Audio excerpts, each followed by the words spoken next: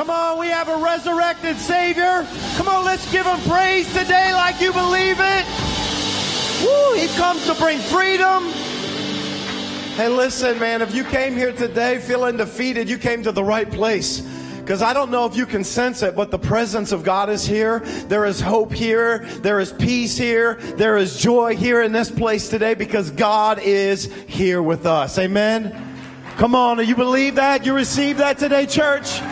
Come on, Lancaster, you need to help me because they're kind of out of it in Lithopolis. I bet they're really excited in Lancaster right now because God is here in this place. I'm telling you, you could not have picked a better week to make sure that you're in the house of God.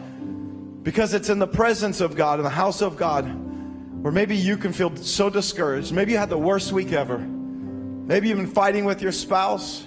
Maybe you got some bad news. Maybe you just feel really discouraged about life.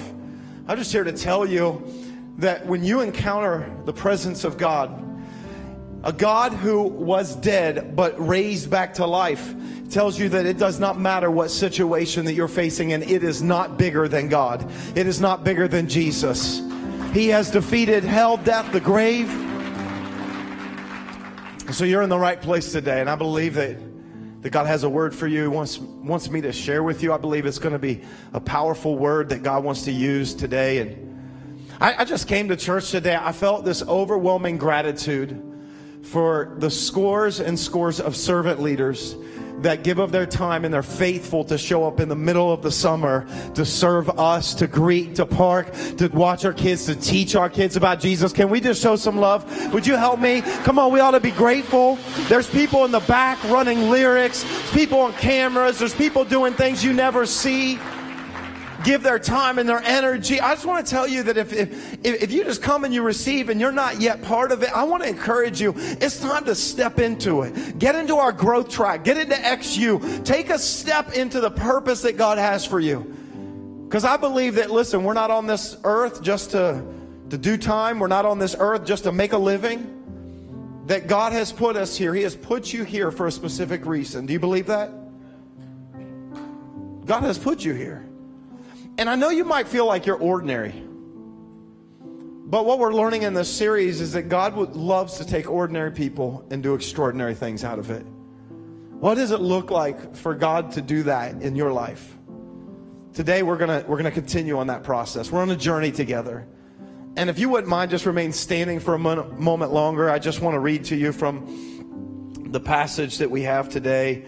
We're in Judges chapter 6, and last week we saw how Israel had been just overrun by the Midianites because God had removed his hand of protection because they had turned away from him. And they cried out, and God appeared to Gideon as an angel appeared to him and said, "Go and save the people of Israel." And he just didn't see himself the way God saw him. That's what we learned last week. God speaks a better word over you, but I wanted to pick up his story in verse 25.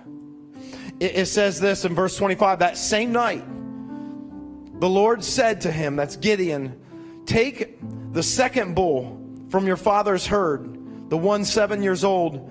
He said, "Tear down your father's altar to Baal and cut down the Asherah pole beside it." Everybody say, tear down. Tear down. There's some things that God wants to tear down in our lives today. And then he told him, verse 26, "Then build a proper kind of altar to the Lord your God on the top of its height. Using the wood of the Asherah pole that you cut down, offer the second bull as a burnt offering." So Gideon took 10 of his servants and did as the Lord told him. But because he was afraid of his family and the townspeople, he did it at night rather than in the daytime. And in the morning, when the people of the town got up, there was Baal's altar demolished with the Asherah pole beside it cut down, and the second bull sacrificed on the newly built altar. They asked each other, "Who did this?" And when they carefully investigated, they were told, "Gideon, son of Joash, did it." Verse 30 will end. Says, "The people of the town demanded of Joash, 'Bring out your son. He must die, because he has broken down Baal's altar and cut down the Asherah pole beside it.'" Would you all do me a favor? Would you just turn to the person next to you and would you announce my title to him? And my title today is this: Alter Your Altar. Come on, tell them you need to alter your altar. You see what I did there? Alter your altar. Come on, pray with me. Father, I just thank you for this opportunity that we have to connect with you today. And God, we don't come here just because we have to. We don't come here, God, because it's something we're required to do. But God, we come here today because we need something from you. And so God, I ask in these next moments that God, you would use me and the word that you showed me, the picture that you gave me, to reveal something to each and every one of us, so that in the end, God, you could use ordinary people to do extraordinary things. And we would pray all of these things in the name of our Savior Jesus, the most extraordinary there ever was on this earth. And everyone said, come on, everybody said, amen, amen. All right, you guys can go ahead and grab a seat today. I'm just happy to be in church. I'm excited. We're 2 weeks away, by the way, from 1X. Come on, you all pumped up and excited about 1X? We're going to have a joint worship experience at Brewdog. I know that don't sit well with some of you. That's all right. You'll get over it. You'll get over it. In fact, I want to just say real quick before I just dive into the message here. I don't know a better opportunity than what's coming up in 2 weeks for you to invite somebody to church. Like, we've given you invites. These aren't for you. These are for you to give to somebody. And there are people probably in your life that maybe will not even set foot into a church building. Will they go to a brewery and tap room restaurant? You just tell them, hey, listen, I want to take you to brunch 10 a.m. at Brewdog in Canal Winchester. They won't be open for food, but when they get here, listen, they're going to say, oh, you know what? I guess I was off on that. We're going to have an experience. Just come stick around, and then we're going to eat afterwards. You just do that if you need to. But I'm telling you, the perfect opportunity you have is to bring somebody. Come on, we're going to join with our Lancaster family. I can't wait for that. Come on, one church together in one location. Hey, do me a favor. Would you pray that we have good weather? Because that's scary. Or bring an umbrella. One of the two. But we're having church. I don't care. Unless it's tornado. We're having church. And it's going to be so good. I don't know what you picture when you hear the word altar. I don't know. Because my guess is what you think about, and probably what I think about, might be a little different than what Gideon heard when God told him to tear down some altars. You know, I mean, if you grew up around some older church tradition, then your mental image of an altar was probably like a wooden table that was at the front of the church, in the front of the stage. And it was this table that oftentimes would have like maybe a really big Bible that nobody ever touched or used, but it was just for decoration. You ever see those? And then sometimes the communion elements, this is what I always remember, they would put the communion elements on the altar. It kind of symbolized it, like, you know, Jesus' body and blood and altar and death and all this stuff. But it's just, but really when I pictured it, and I remember like old church tradition, if you grew up in church like I did, it was really a place at the front of the stage that you decorate at different seasons. Because, you know, Christmas time, you put poinsettias all over it. And at Easter, you put what? Y'all remember? Lilies. Easter lilies. And it's this, like, we have this pretty mental picture. Oh, I got this altar in the front. Now, just saying, here in Lithopolis, when you come to church, we don't really have one of those. But up at the front of the altar, we got 4 Dual 18 subwoofers. And if you ever need to come down to the altar, just make your way down, kneel down the altar, and it will, trust me, it will shake the hell out of your soul. That's what an altar is meant to do, and that's why we got subwoofers. Shake, rattle, and roll it right out of you. And so I don't know, like, when I was a kid, you know, I grew up in church that we had a wooden altar. And I remember, like, sometimes this mental image I've got of, like, sometimes you'll see them and they have, like, this real pretty lace runner that just drapes over the sides, kind of like your grandmother's dining room table. And it was where we put communion and all that good stuff on it. And as soon as I pictured altar, all I could think about was communion. Because there was something about the altar and where they always put the communion. Now, communion that we do today, and when we take communion, is a little bit different than when I was in churches growing up. We did communion a little, it was a little more intimate. It was a little bit more, I don't know how to describe this. You know how we do those, and I know you don't like those little wafers, but I figure if Jesus suffered on the cross, you ought to suffer eating a wafer to remember his death. We would get like a big old loaf of bread. And we took it together as a church family, which meant that we passed it down the aisle so it just touched every single person's hands before it got to you. It's pretty gross. I know. It's kind of what we did back then. And you were just supposed to tear off a piece of the bread. And I wanted a lot of Jesus because I was always hungry. So I grabbed a big old chunk of bread that I would eat. I was just a kid. Leave me alone. And that wasn't, if you think that's a little weird, okay, it got even weirder. Because then a lot of times we only had like 1 or 2 cups of grape juice. We didn't have wine. We had grape juice. And they passed that down the aisle as well. Do you know what I mean? Like, I know some traditions, they have the same cup, backwash for Jesus. Like, you know what I mean? Like, and at least some traditions, they wipe off the rim of the cup. We didn't even do that. It was just straight up drink. Here you go, drink. Here you go. I'm telling you, like, you took the Lord's Supper and you took your own life into your hands. Like, that's the way it was back when I grew up going to church. And so that altar, it just reminded me of communion, because whenever we had communion, as soon as the church service was over, we would run to the altar. And not the way you're thinking, run down to the altar. We would run to the altar to clean up what was left from communion. We would eat all the rest of the bread and drink all of the juice. That's what we did when I was a kid. And so I don't know your church tradition, but when I think about altar, that's kind of my memory. Or maybe if you didn't go to church growing up like I did, maybe that's new. Maybe the only altar that you picture in your mind is like a wedding altar. You know, maybe it was a church that you got married in, and at the front it's always decorated all nice and pretty, and the pastor or priest was there marrying you, and the bride is beautiful. It's just the whole thing is gorgeous. It's beautiful. It's decorated. And that's sometimes our mental image when we hear altar. But I just don't want you to sanitize the view or the picture of what an altar really was. Like when God spoke to Gideon and he said, I want you to go tear down these altars, that they were a place of death. An altar wasn't just some pretty decorated table at certain seasons in their church. That an altar was the place of sacrifice where they would sacrifice animals. We don't do that today. Peter would not approve. But they would sacrifice animals. They would kill animals. And they did that thinking that if I offered this thing that cost me money to a god or gods or the one true God, that maybe that God would be pleased with me. And so they would kill animals. And so what we picture is so pretty and it's so beautiful. What he's picturing has blood dripping down the side of it. And it was an altar, and it was signified death. That's an altar. Which, actually, incidentally, kind of does remind me of my wedding day.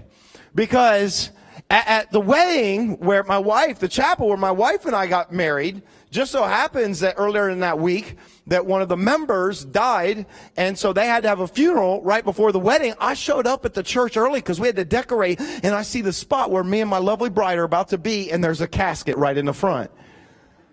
Okay, that's a better picture of an altar. It's interesting that God is going to use Gideon. This is what we're learning in the story of Gideon. It's kind of like our story, because God will use an ordinary person to do extraordinary things. God will use you. You feel like you're ordinary. You feel like there's nothing significant about me. It's like, well, you preach, and they lead, and they're on staff, and they do that. And God won't use me to do anything significant. I just want to tell you, I reject that idea. I believe that God will use each and every one of us in some unique way. And it might be in your workplace. It might be in the marketplace. It might be at the school where you teach. It might be at your home. God will use you in a significant way. But listen to me. The very first command that God gave to Gideon, here he is. Gideon, here's your purpose. Go and save Israel. You're going to stand up to the Midianites. They were the ones oppressing them. Go. The very first command that God gave to Gideon was not to go and scout out the other army. It wasn't to devise a battle plan. It wasn't even to call troops to join into this mission. It wasn't any of those things. The very first thing that God commanded Gideon to do was to address something in his own camp. And the reason why I say that is because many of us are waiting for, okay, God, use me. Okay, God, do something through me. Okay, God, I want to be used by you, God. God says, all right, great, I want to use you. But before you're going to go lead that ministry, and before you're going to start that small group, and before I'm going to use you to change the world, I need to address something inside of you. I got to address something inside of you. I just want you to hear that because I know that God has a purpose for your life.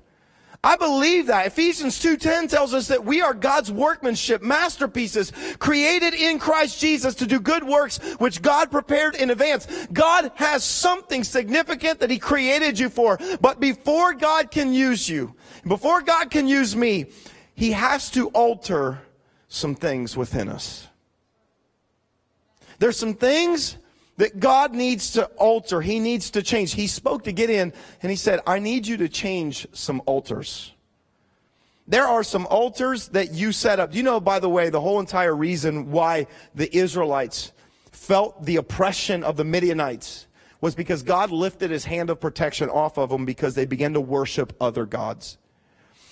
Here's God speaking to Gideon. I need you to address what is the real problem that has caused this for the last 7 years. I need you to address the real problem before I'm going to use you in a powerful way. And I want you to hear this. Before God is going to use you, before He uses me to do extraordinary things, you might need to alter your altar. Let me say it again. You might need to alter your altar. What are those things? Now, I know a lot of times when we think about an altar, we're immediately thinking, okay, an altar, what do you, so there's things that I sacrifice, there's things we picture maybe the wedding altar, the church altar, maybe Gideon's altar. I want us to see it differently today. I want you to think of an altar not maybe as a physical place, but rather maybe a spiritual place in your life. In fact, let me give you a definition of what I think an altar really represents in us. And that is this, that an altar is the place where you offer something of value to something you value. Now, let me say it again because I don't want you to get confused. But an altar is just any place in your life, my life, where we offer something of value to something that we value. Okay, in the Old Testament, they would offer animals, they would offer crops, they would offer grain, they would offer drinks, they would pour out. These were some of the offerings. And offerings, listen, on the altar always cost you something. God told them, get a bull. There was maybe no more expensive offering than a bull. He said, get a bull and you're going to offer this bull. It's going to cost you something. It is something that we value, but listen, we offer this to something or someone that we value. Let me tell you how this can play out in your life or my life. Here's what we do sometimes. Sometimes it might look like maybe wealth, success is something that we value. So much so that we might offer our morals, something else we value, in order to get it. So in other words, I might go, you know what? I've got to be successful. We've got to bring in so much money. We've got to do this. And so sometimes what we do is we kind of bend the rules a little bit. Sometimes we cut corners a little bit. Sometimes we kind of, we kind of give a little bit of a half truth just so we can get the deal, so we can get the sale. We just kind of, just say whatever we need to say so that we can get the job, so we can get the money, so we can build our business, so then we can get to this place and have wealth. And so sometimes what we'll do is we'll offer one thing of value, our morals, on an altar for something else we value, wealth. It can be anything like that in your life or in my life. If I could just be real with you today and just share, I just felt like, okay, I'm going to share one of the altars that God's dealing with in my life. One of the altars that I wrestle with just right now in my life, this season of my life, it's become an altar for me is control. I like being in control. I want to be in control all the time. I want to control every situation. I want to control all the outcomes. I want to control every conversation. I want to hold the remote control. Hello, anybody else with me? Come on, whoever has the remote control has all the power in the house. There's nothing worse than when your kids have the remote control. Give me that. You do not, I bought this TV. This is mine. I pay the bills. This is my, I want the remote control. That's my daughter. I want the remote control. No, you're not good at that. I'll work it. I've seen this come about in my life, and here's what I found, that when all of a sudden things happen, I think God sometimes does it. I build an altar of control. Like, I've got it. I'm going to make it all work. I'm going to figure it out. I'm going to do this. I'm in control. And I think sometimes God will come along and he'll knock out one of the supports. And then all of a sudden, the whole entire thing is starting to teeter because God's telling me, listen, if you're in control, guess who's not? And so all of a sudden, I felt like God was super convicting me about this over this last season and saying, hey, you want to be in control so much, but then that puts you on the throne. You're not in control of this world, and you're not even in control of your life, and you're not in control of this church, and you're not in control. I am in control of it. And so God's been telling me you need to tear down your altar of control, and you need to build an altar of trust. And so now I'm in a season where God has just kind of rocked the boat and is going, are you going to trust me? Are you going to trust me? Today, it's just real simple. This message is not real deep and complex. If you were looking for, all I came today to ask you is simply this. What might be an altar in your life that you've erected to something that matters to you, maybe more than God? What is it? It could be so different for all of us. I think sometimes it could be our business. It could sometimes be our careers. It could be sometimes the picture that we have of we're building this business and we got to get to this and people are counting on us. And here's how we know it's an altar is sometimes we start saying things like, well, I'm just too busy. I'm too swamped. I can't get home. I can't be home with the family. And I miss the sporting events and I miss the games and I miss dinner with the family. But listen, these people are counting on me and I'm doing this for you. And so what we can do is we can sometimes sacrifice our families on the altar of our careers and our business. And here's the sad thing is, and listen to me, I think guys, we're really good at this, is that sometimes we justify it in our minds. Well, I'm doing it for them. Well, I want to say something on behalf of them. Stop doing it for them. They'd rather have you than what you can provide for them. Like it's an altar. Let's stop lying to ourselves. Well, I do it for them. I do it for her. I do it for... No, you don't. You do it for yourself because you have this picture of what you should be. What is it? Maybe I want you to think about it. Could it be a hobby? Could it be a sport? Could it be something you love to do? Well, the only time my friends have to play golf is on Sunday, so I know we don't really get to church that often, but I got to play golf. So you're going to sacrifice your faith and your worship as a church and part of a church community on the altar for this hobby or sports. And I don't say this in a convicting way because I'm a parent who has kids and have had kids who do sports. But there is a line that parents that we got to figure out. Where does it become an altar? Where it's like, I don't know, we haven't been to church in 4 months, but my kid's doing really well at playing first base. For what, though? Does it become an altar? I'm not saying you shouldn't let your kid play. I love it when, my kids played sports and I played sports. I love it, but there's something we got to wrestle when all of a sudden it's like, when does it become too much? When does it take a new place, an elevated place? Or sometimes it might not be those things. It could be possessions. Listen, there's nothing wrong with having stuff. There's nothing wrong with having nice stuff. But I think the problem comes when we obsess of having more, bigger, better. When our house isn't good enough, I need a better house, a bigger house I'm working for. Listen, my truck is only 3 years old. I need a bigger truck. That's got to go lifted, and I need 35s on it, and I need some, you know what I'm talking about? Truck people knew what I talked about. Everybody else just lost you. Truck people are like, oh, at least, lifted, suspension, lights, bumper, everything, there's nothing wrong with that stuff except when we obsess about it and then we sacrifice on an altar of buying things that we can't afford because we just have to have it. I wrestle with that sometimes too. I just want this thing. Sometimes altars can be other people. Sometimes we can just get obsessed with other people. I see this happen sometimes when people are dating, and I don't mean to knock on this, but I hear girls, and they're like, oh, he's my everything. You need to knock that off. He should not be your everything. She's all I think about. Stop.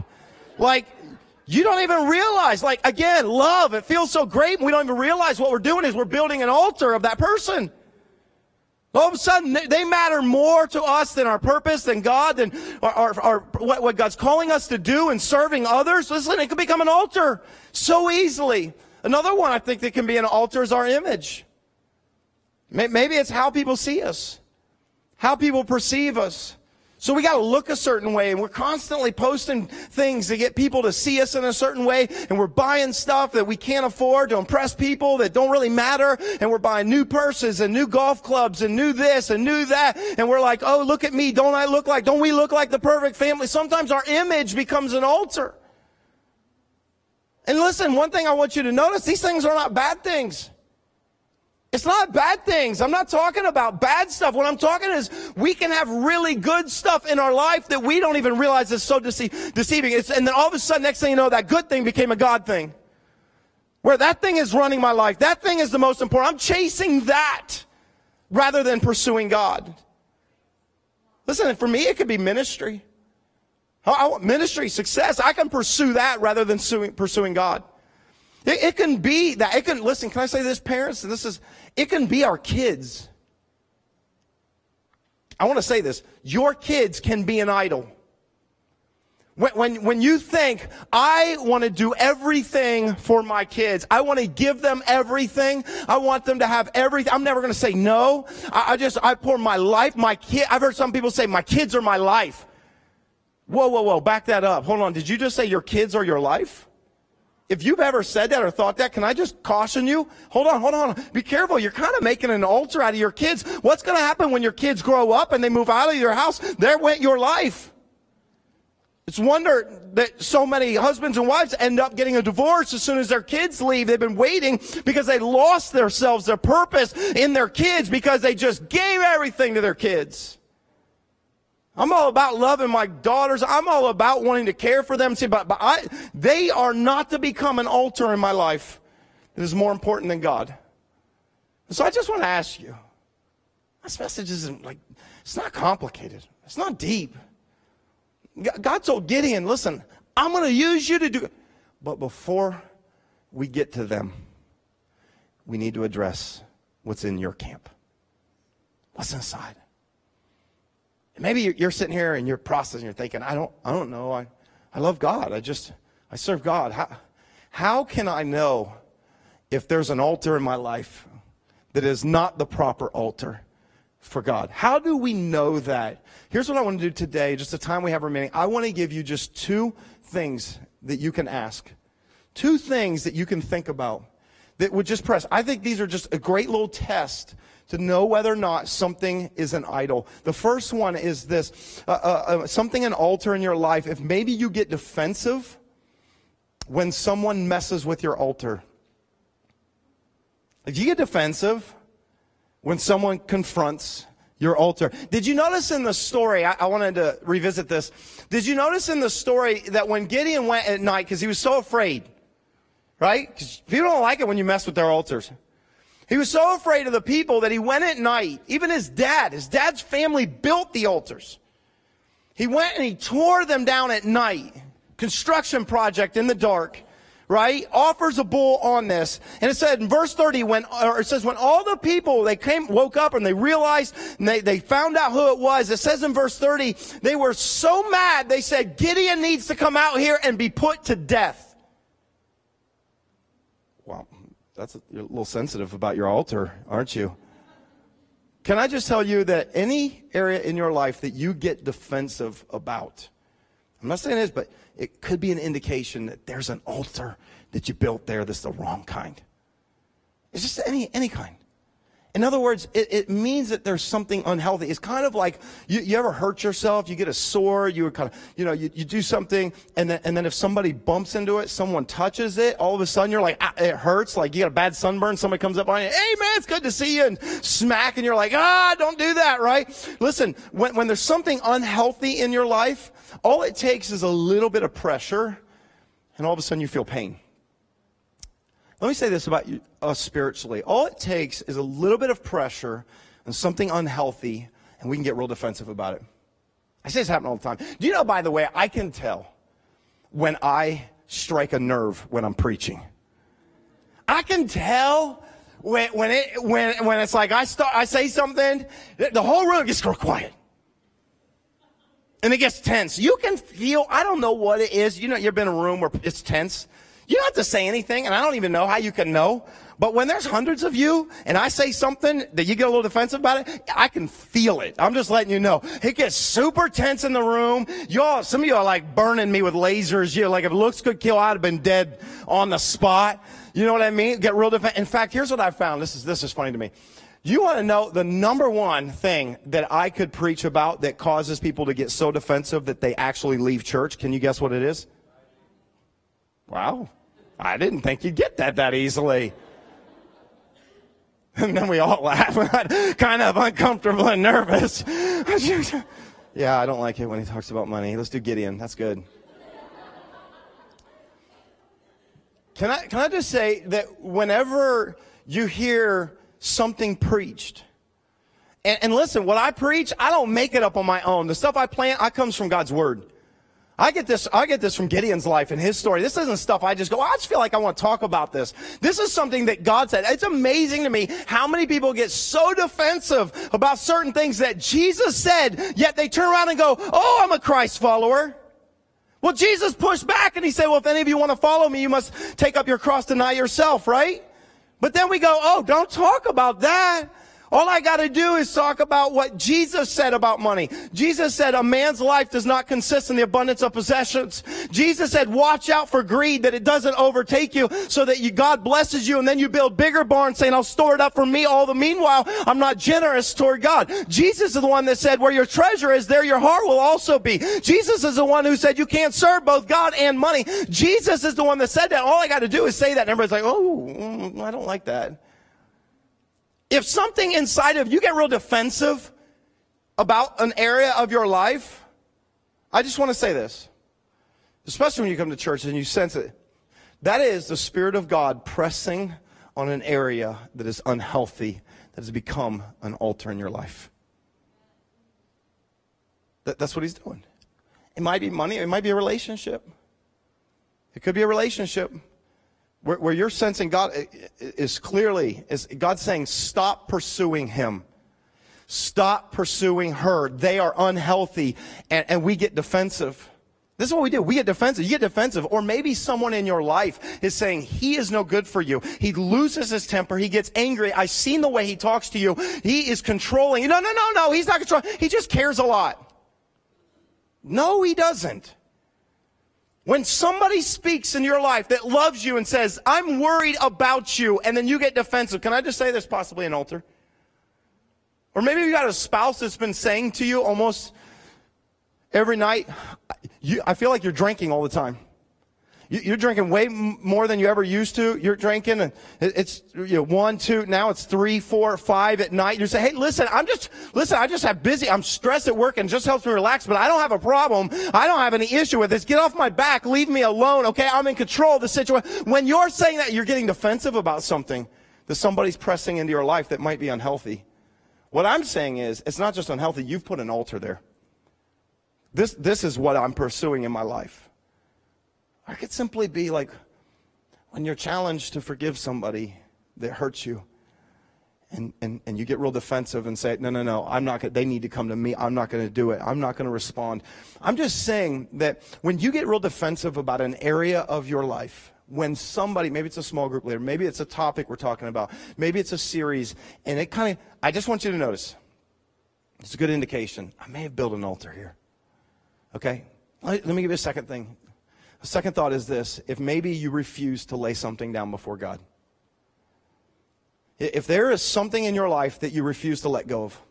Here's what I have found in my journey of following Jesus.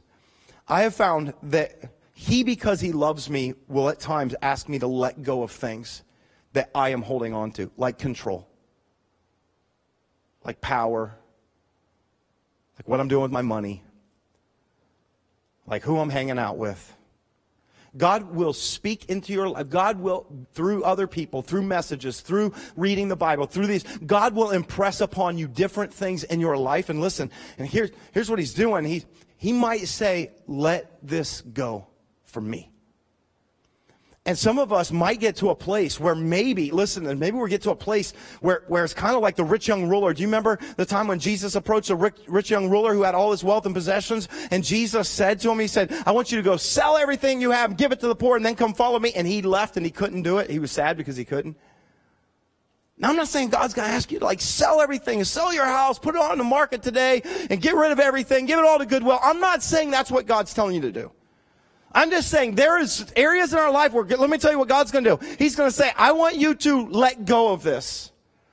Let go of this person. Let go of this dream. Let go of this pursuit because it does not lead to me. Let go of this ideology. Let go of this. God's going to say, let go of this. Give it up for me. And if you look at God and you say, unfortunately, God, that's off limits. Anything in your life, listen, that is off limits to God, anything at all, can I just tell you, that's an altar that you've built that stands above God in your life. It can be a good thing. Anything. Anything that causes us to lay down something that matters to God so we can pick up something that matters to us is an altar. And I just wanted to ask you today, I know it's simple, but I just felt like God was speaking to me through the story of Gideon. And I just wanted to ask you today, what is God speaking to you about? Is there anything in your life today?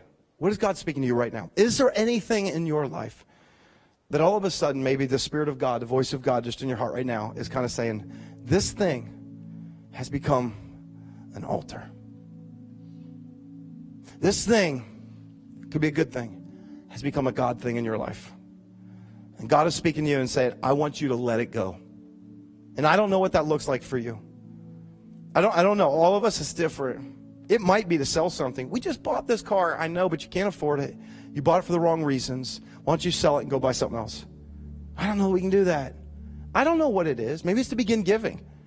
Maybe it's to start giving something. It's like, I can't. It's just greed has a hold on your life. And God says the only way to break the power of greed is to begin to give, to return it to God. What is it? Maybe it's serving.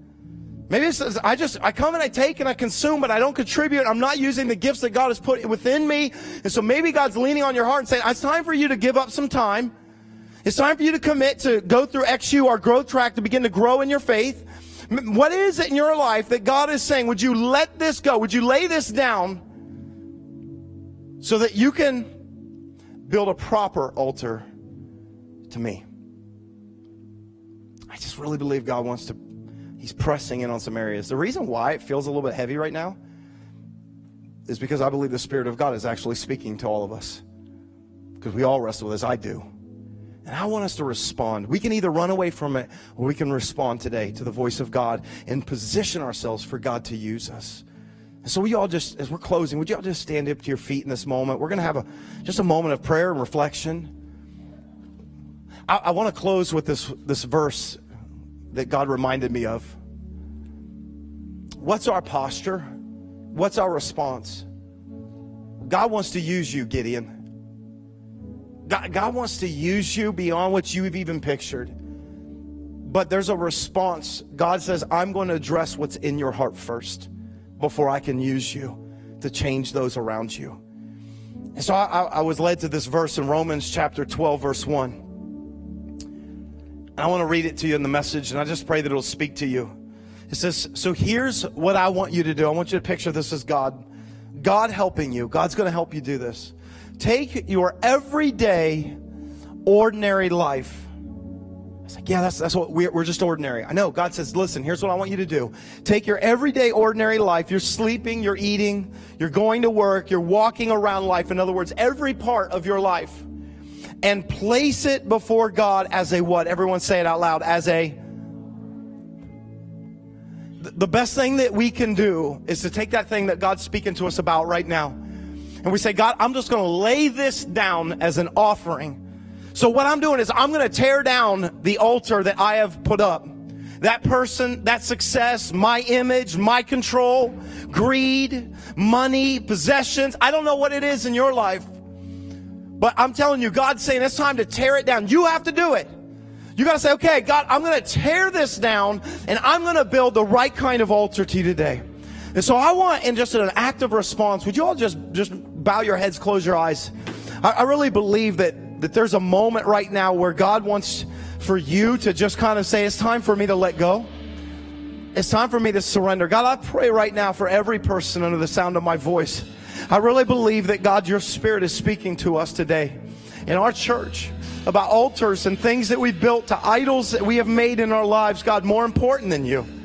That, God, you're saying if we would just eliminate, if we would tear those down and build a new altar to you today, and we offer our lives. We offer them. God, I pray that you're speaking, God. Maybe there's some things we're going to have to sell. Some things we're going to have to give away. Someone we're going to have to separate from. Lord, something we're going to have to start pursuing. Something we're going to have to do. Or we're going to start reading our Bible. We're going to start doing some things to build a new altar for you. And we're going to do that today.